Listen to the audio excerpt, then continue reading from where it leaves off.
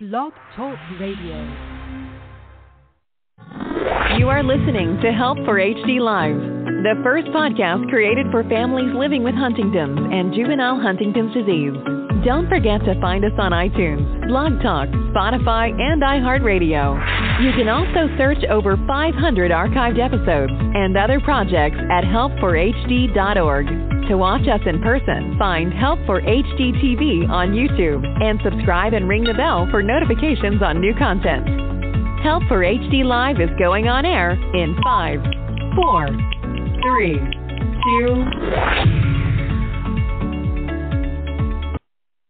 Hello, everyone, and thanks so much for tuning in to Help for HD Live. This show is made possible because of a grant from Teva Pharmaceuticals, Neurocrine Biosciences, and the Griffin Foundation. I'm your host, Lauren Holder, and this show today was supposed to be with Seth and BJ in a discussion that they recently had when they met up in person this week, and, you know, kind of moving forward with things. But I made a little mistake and forgot to do the recording, so that's my fault. And so here we are. It's going to actually be Seth and I on here discussing, well, if you've been watching on Twitter and if you follow any type of HD research, CHDI is hosting their annual therapeutics conference.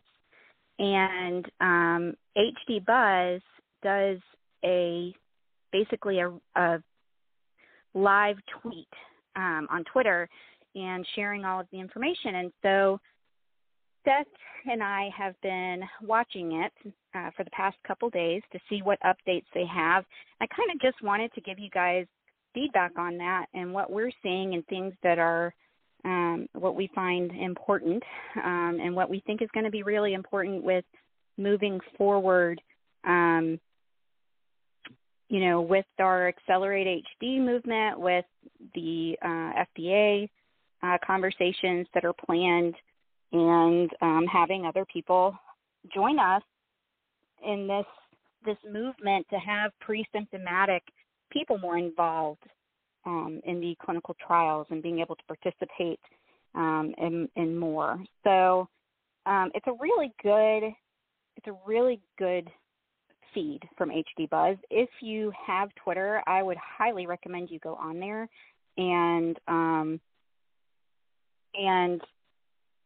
share, or not share, look HD Buzz up and look up the tweets and see what's going on in the conference, because it really is just some exciting stuff to hear about. And HD Buzz just always does an amazing job with sharing information on a level that we can all understand. So I don't know about Seth, but I know that I personally go to HD Buzz whenever I can when I need things explained. So, you know, it always makes it very nice to see what they are reporting on there. So I'm going to bring Seth on, and we're just going to kind of talk and have conversation about, you know, what this means to us and kind of our opinions on it. Seth, thanks so much for joining me. Yeah. And can you hear me okay? I can. Okay, awesome. Sorry, I was dealing with some technical difficulties, but we're good to go now. And, you know, just excited to kind of give our personal perspectives on what we've been learning about from the virtual side of the CHDI conference. And really it's just, you know, I'll speak for myself, but, you know, it's our personal thoughts. It's not to take aim or blame at anyone. It's just kind of saying, like, this is what we think, and this is, you know, what we feel like we could kind of bring to the table. Because I think I still see as a challenge is, like, how do we make sure the patient voice is included in some of these efforts, and when's the right time to bring it in, and not waiting until the timeline of a company that's trying to build a potential treatment option. Absolutely. And that's one of the things that I think is really important too, right? Like the CHDI conference is strictly scientific, strictly research. And so there is not a patient voice really there for that part of it. So those are really good points as we see the stuff that it's an opportunity for us to look and go, oh, yeah, we need to talk to somebody about that and make sure that we're really on the ball for that, so we can make sure that we're helping. Absolutely, absolutely. I mean, I would say this is that it's very, and for those, I don't know if you shared much, but so I apologize if I repeat it, but for the CHDI conference, it's really high level scientific research updates on not just companies working on potential treatments and clinical trials, but biomarkers and science and animal models, and it's way above my head. So it was tough. It was interesting seeing HD Buzz tweet about these updates, because I think even at times I was trying to follow along what they were saying, and I was like, wow, this is still a little bit confusing. I don't know, what were you thinking when you were following along?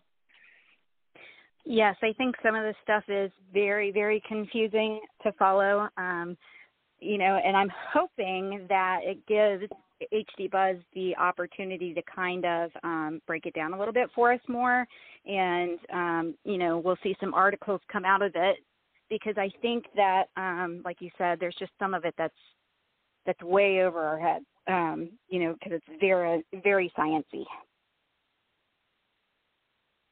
Yeah, absolutely.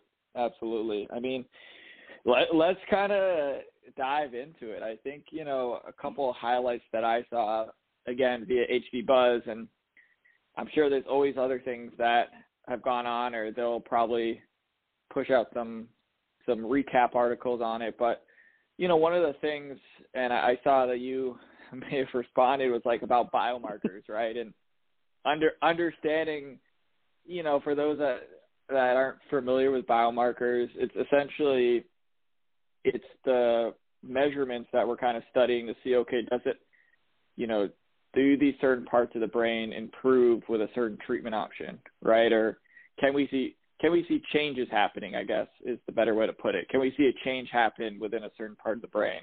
And hopefully I interpreted that right for those that listen that are researchers or in academia. But, that's essentially like, if you think about, people may have heard of like neurofilament light chain, right? It's saying, okay, can we use that to see a change happen given a treatment? So, to break it down, the way I see it is like, okay, if you are taking a treatment for your headache, right, the goal is that the headache goes away and just doesn't get worse. And so you can kind of measure that. There's a certain part of your body, of course, that you can measure to say, okay, is this working the right way? And so I bring all this up because, I'm seeing the biomarkers, and one of them, they talk about neuroimaging, and they're talking about a PET scan and MRI scan, and I'm like, dude, I've been talking about this for a while now. I'm talking about neuroimaging and how this is what we should be doing. And again, I'm not a scientist and I'm not a researcher, but like, there's so much data out there that I was able to come across saying that neuroimaging could be a useful kind of measurement tool in these studies. And yes, again, there's a lot more complexity that goes into it, but I'm like, okay, you take my brain, and I'm pre-symptomatic, gene positive, and you take a healthy person's brain, well, of course, you're going to see differences in it if you do a scan or neuroimaging. And so my thought is like, in my opinion, there's the key for me to be able to participate in a study by saying, hey, like, let me take that risk and use, a PET scan or MRI to really dive deeper into, are there changes happening and are they good changes? Yep, absolutely. And it's something you've been saying, I swear, since, we started with this whole thing at the beginning of 2021, and, after Roche reported stuff and we were having conversations, it's literally one of the first things that you said to me. I don't understand why we aren't using this type of stuff so we can participate. And it's funny to see it, now where they're confirming, what you said. So I'm very happy to see it, because one, I think it's good that they're finally announcing it, because that gives us an opportunity when we go to the FDA to say, here at this conference, this is what they, reported, and this is what research is showing, and this backs up what we're saying. So I think that's the good part about it. But obviously it's also like, okay, well, how long have we known this, and why is it just now being released? But again, research takes time, and, they have to make sure that everything is safe before they do it. So I get that part of it too. But yeah, it just cracks me up that you've been saying it now since last year, and now they're reporting it.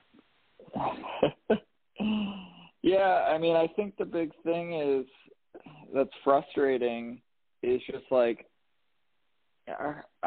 it's just funny that I was able to find data on this, and it's just kind of like suddenly that, and I'm not trying to take credit away from the person who started discussing PET scan and their findings. I think that's only more proof that this is needed.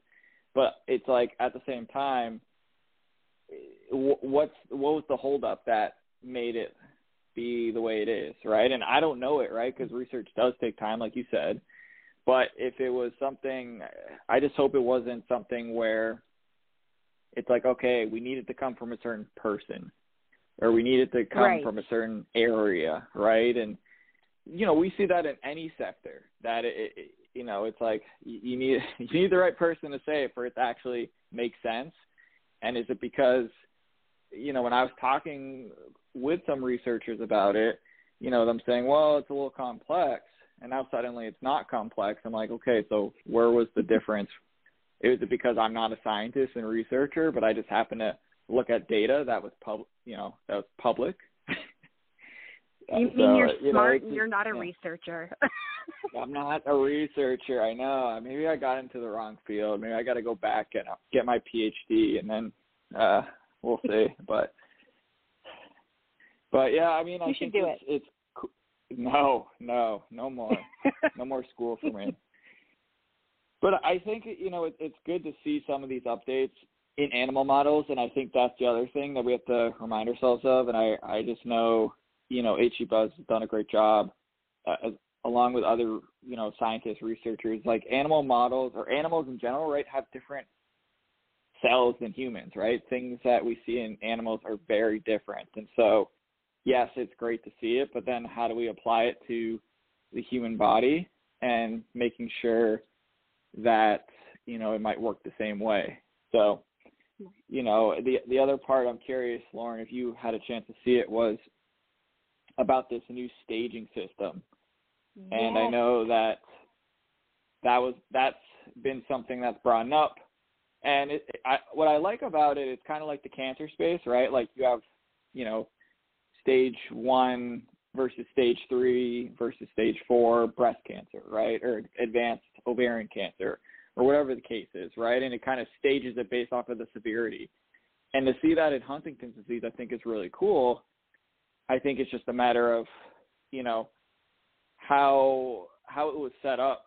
I'm wondering, I'm always curious. I'm like, what stage do I fall into? And like, is it going to end up being a more me overthinking it if I think I'm in stage 0, but they tell me I'm in stage 2? Right. So here's what I love, because this actually was one of my favorite posts to see, is that Dr. Sarah Tabrizi was talking about her staging system with Dr. Jeff Long. And I love that they're doing it. And there's a couple of reasons. One, she's doing it for research, right? But it actually could transfer over to the diagnostic side, where you are meeting with a neurologist, and when you're being diagnosed or you get your genetic test result, you could be staged right then. And the benefit of that, if it does go, if it's not just for the clinical trial purposes, but for the diagnostic side of, diagnosing HD, then we're looking at a world opening up for us for resources, mental health resources, being able to go to a neuropsychiatrist early and get baseline testing. And so I think that that's the positive side of things, right? Could open up so many doors by having a staging system. I think, like you said, the negative side is, well, are we going to sit there and start thinking, well, no, I've got to be stage 1 when you're stage 2 or whatever. And I think that ultimately it's good because we're getting in with a neurologist early, right? So as pre-symptomatic, we're not going to a neurologist for Huntington's. And we don't have that annual visit like somebody who is symptomatic or, more than one time a year, maybe every 6 months. And this would give us the opportunity to go at the beginning and we would be followed. And so moving from stage 1 to stage 2 is not going to be as scary, and it's going to be more accurate because we're seeing a professional more. And so I think that ultimately it's going to be good for us because I think we, in this pre-symptomatic stage where everybody thinks that we're not dealing with anything, in reality we are, and they just don't know it because to go to a neurologist, and this kind of helps with that, and it kind of makes it a little bit easier for us. And it's going to take a change in our mindset and the HD community is basically what it is. We're going to have to change this idea that we're dying from HD and start acting like we're living with it, because now if we have a staging system and we start at, say, after you get a positive test and you don't have any symptoms, if you were, stage 0, whatever, you're now living with HD. And people live with diseases all the time. So why not us?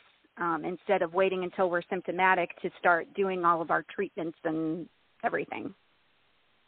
Absolutely. And I think the other interesting thing is also making sure it's being implemented, right? I know it's a new thing, and so it takes time. And, I mean, we live in a society that no one likes change. I mean, let's be real. But I think it's about really implementing that in these studies, but then when you are diagnosing someone, it's again, you're giving them an option, right? I mean, unfortunately, there's always the kind of wait and see option, and then you can come back for a follow-up. But I think it's also like, what are my options right now? It's just essentially wait until I'm sick, and versus, okay, at least maybe I can get into a study, or maybe I can do an observational study, right? I can participate in some capacity.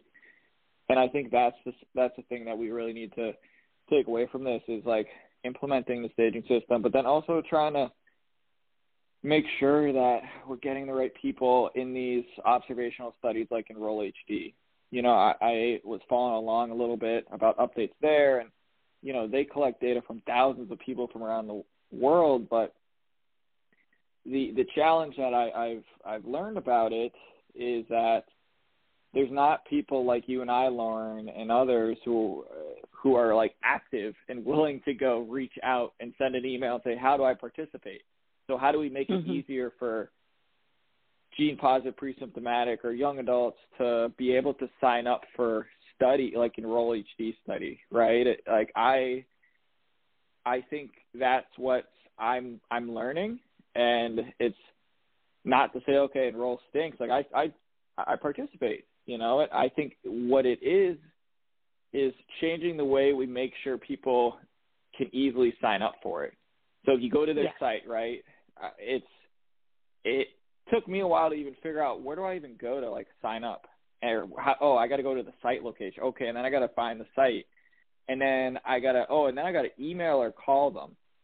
Well, if I'm an introvert and I'm like, that's not really my thing, like I don't want to talk to anyone, what do I say to them?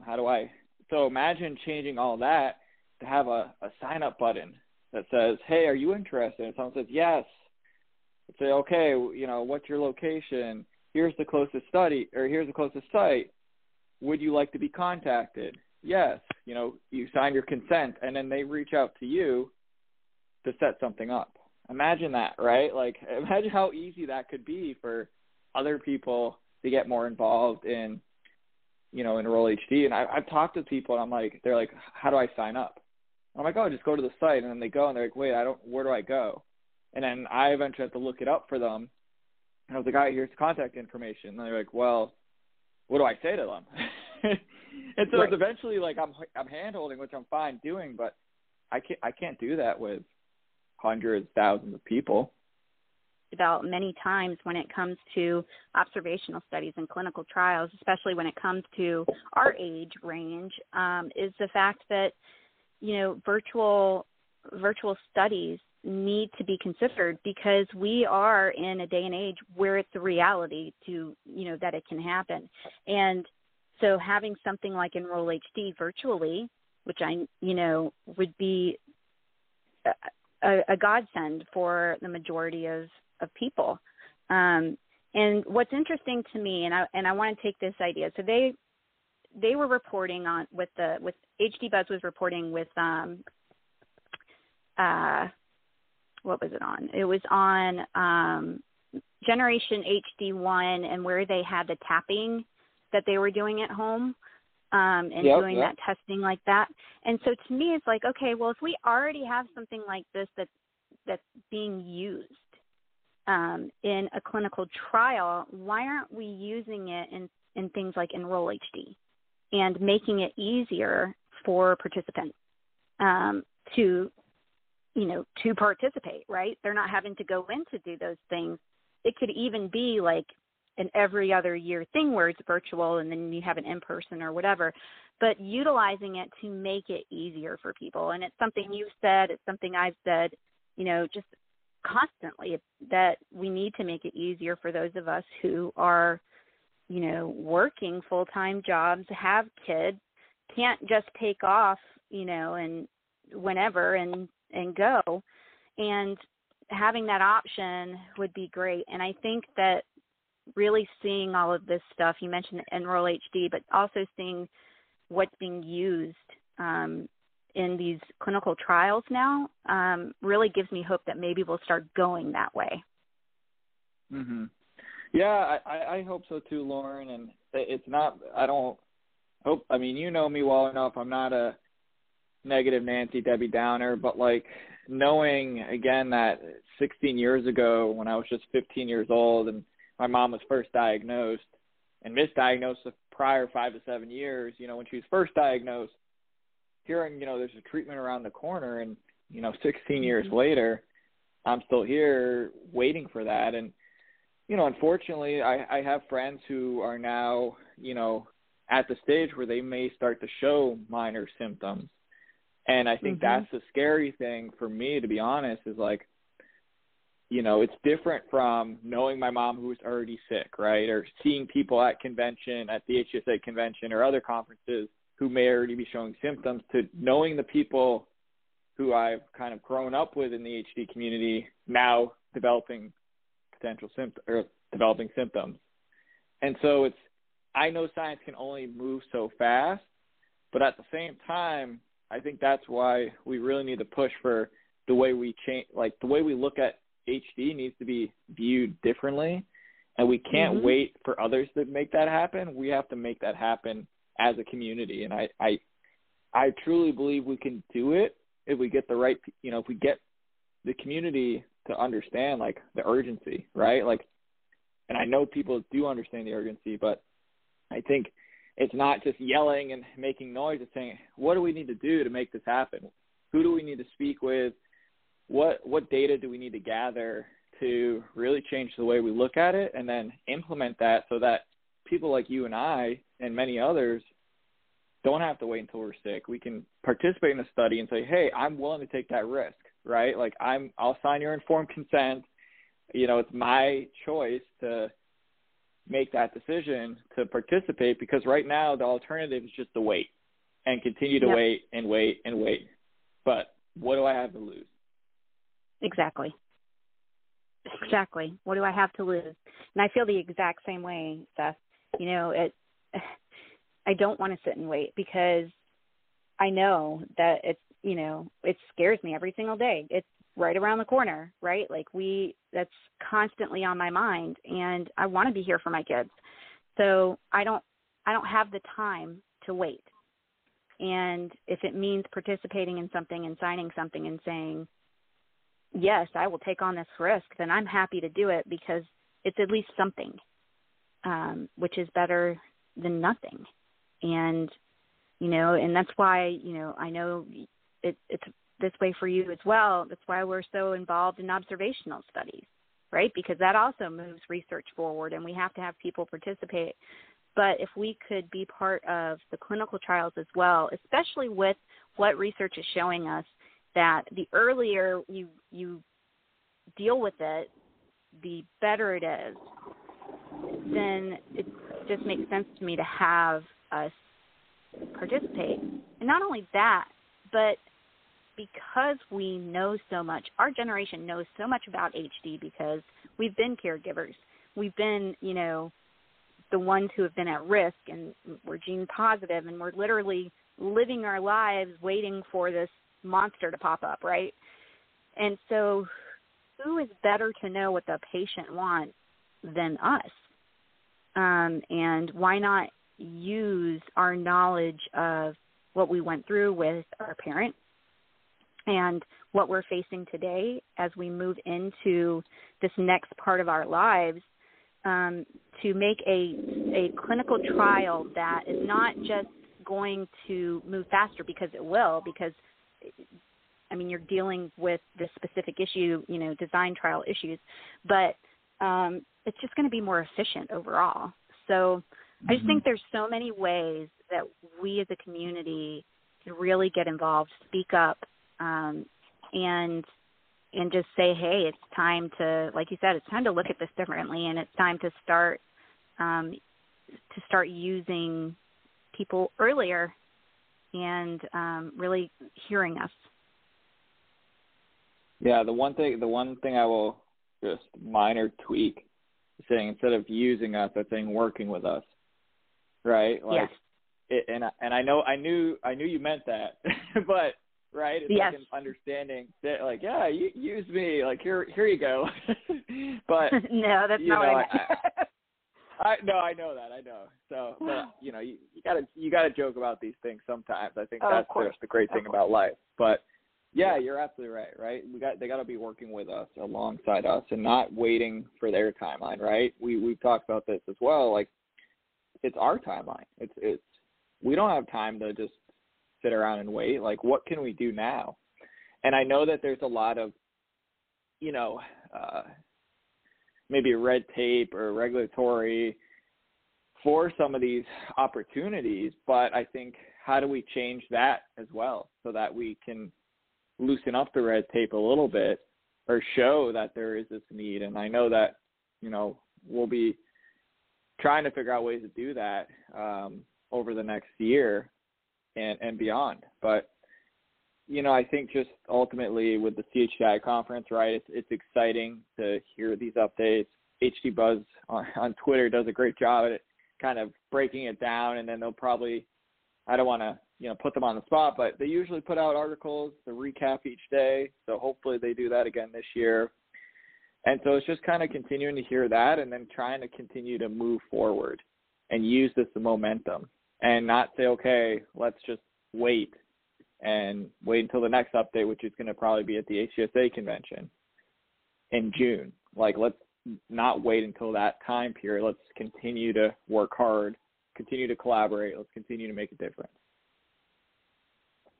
Absolutely. I totally 100% agree. I'm so glad that you came on to talk with me. These are actually my favorite shows, because I really love the back and forth, and just kind of, as we see things come up, just being able to talk about it and give opinions, and because I think it matters to others. They want to know what's important. But I'd like to know, before you go, Seth, I'd like to know what your favorite tweet so far has been as far as the research shared. Oh, man. I might have to go back to the one about the neuroimaging being, potentially used, because I'm like, man, I said this for a while, said this since last year, and again, not to say that I was right, but I think I was a little bit right if I saw that. And so that was probably one of my favorite ones just to see, because it was kind of like, when you're like, you think you might be right, but then you're like, probably, and then people kind of like turn you down. They're like, no, you're wrong. Or no one actually said that to me, but saying, hey, we got to wait. And then you finally see that and you're like, no, like, this is awesome. Like, and I think that's kind of what got me excited, was to see that. But I think knowing that, even seeing some tweets saying like some of this will help us with potentially getting, these pre-manifest or pre-symptomatic patients into, potential studies, that excites me. And I think, that was kind of a few of my favorites, is just kind of seeing those updates. But what about you? Well, I know that I saw you retweeted and liked a couple, so which one could have kind of stood out for you? So actually the neurofilament light is probably my favorite. And I'm going to read the actual tweet so people know what we're talking about. So the tweet is, one biomarker that's been defined in HD is neurofilament light. It turns out it's a really great biomarker. Dr. Rosinski found that just looking at this one protein can predict HD status. Wow. And so that, it made me really excited. One, because you've been saying it for so long, but two, just the fact that it can predict your HD status, and it's not that complicated as far as, getting that implemented in clinical trials. So I love it. I love that it's something that you have been mentioning. I love that, they found that it's a great biomarker, and I hope that it gets implemented quickly into things. And I think my other one is the Dr. Sarah Tabrizi one. But overall, I just love the feel of the fact that everything that I am seeing is that the sooner you get, to HD, the better it is. And, the more chance there is of treating it compared to waiting. And that's just the feel overall. And these pharmaceutical companies are finally starting to see that, and they're saying, we want people who are earlier with less disease burden, and they're starting to include that in their trials as they start to design these things, and that's exciting because that's not something that we've had for the past 10 years, right? Like, I've been dealing with this for 16 years too, and longer actually. Sorry. So. Yeah, just the feel of it, the fact that everybody's kind of moving in that same direction, that made me feel really good. And, that we finally are at a point of a biomarker is just truly amazing to me, and gives me a little bit of hope. So yeah, that's kind of how I feel. But I really appreciate you coming on and kind of talking with me about this. I always love having you on. I appreciate it. No pressure or anything, huh, Lauren? But no, I definitely. Pressure. I know, but I do appreciate you just thinking of me, and I know eventually one of these days we'll get you, me, and BJ on one of these podcasts again, and just continue to provide updates of what we're doing and how we can rally the community. I will say it's great when there's people from the community who I've never met who have reached out after a podcast episode, actually, Lauren, saying, hey, I heard your the podcast, like, how can I help? And I'm like, oh, that's awesome, right? So it shows that, like, what we discuss, it doesn't just impact us, it impacts so many people in the HD community, and that we can be a voice for them as well as ourselves, but let's continue to, I'm going to say shake some trees. That's right. I like it. And I'm so glad that people are reaching out to you. I want to point out, too, that I'm getting contact from people from all over, right? I've gotten emails from all different countries. So it's really cool to see that, to have that feedback, because a lot of times I think that, we're in our bubble in the U.S. and we're not looking necessarily on what's going on outside of the U.S., but they're dealing with this and, all through the different HD communities. And some have it even harder than us, and they don't even have things like enroll in their countries yet. And so that's something to remember. So I love when somebody contacts me and, they appreciate the shows that we're doing. And I'm so glad that we have that following and we have people who are listening and they want to be a part of it. And before you go too, I just kind of want to tell people, if you are interested in talking with us more and being involved in the conversation and helping to be a voice and shake those trees, we do have a Discord group that you can go to and join us in conversation. And if you want to email me at lauren@help4hd.org, that's HELP, the number 4, hd.org, I am happy to invite you to the group. And I can also share it on our social media pages. But join us, bring your opinions, bring, your passion, and help us to really get things moving, because that's what we're trying to do. We're trying to change things, and we need voices for that. Yeah, absolutely. I couldn't agree more. Drop in the invisible mic as we speak. Well, thank you again, Seth. We're going to end there. I do want to bring up that we have some really cool shows coming up for March. We're going to do World Social Work Day on March 17th, and Dr. Bonnie Hennig Tressman is going to be on with us, and we're going to kind of go into what social workers do and how they help, and also just show some appreciation to them. My favorite show for this month is going to be with Dr. Michael Hayden of Perlenia, and that's March 24th. And he has such a passion for HD, and so he's going to kind of share his story and share about Perlenia and what they're doing in regards to research. And then March 31st, Autumn and London are going to come on and talk about Autumn's Sweet 16 party and how that went, and share some photos with us. And so it's a really good lineup for this month. Please make sure that you tune in. And I just want to say I appreciate you all, love you all, and take care. Awesome. See you later, everyone.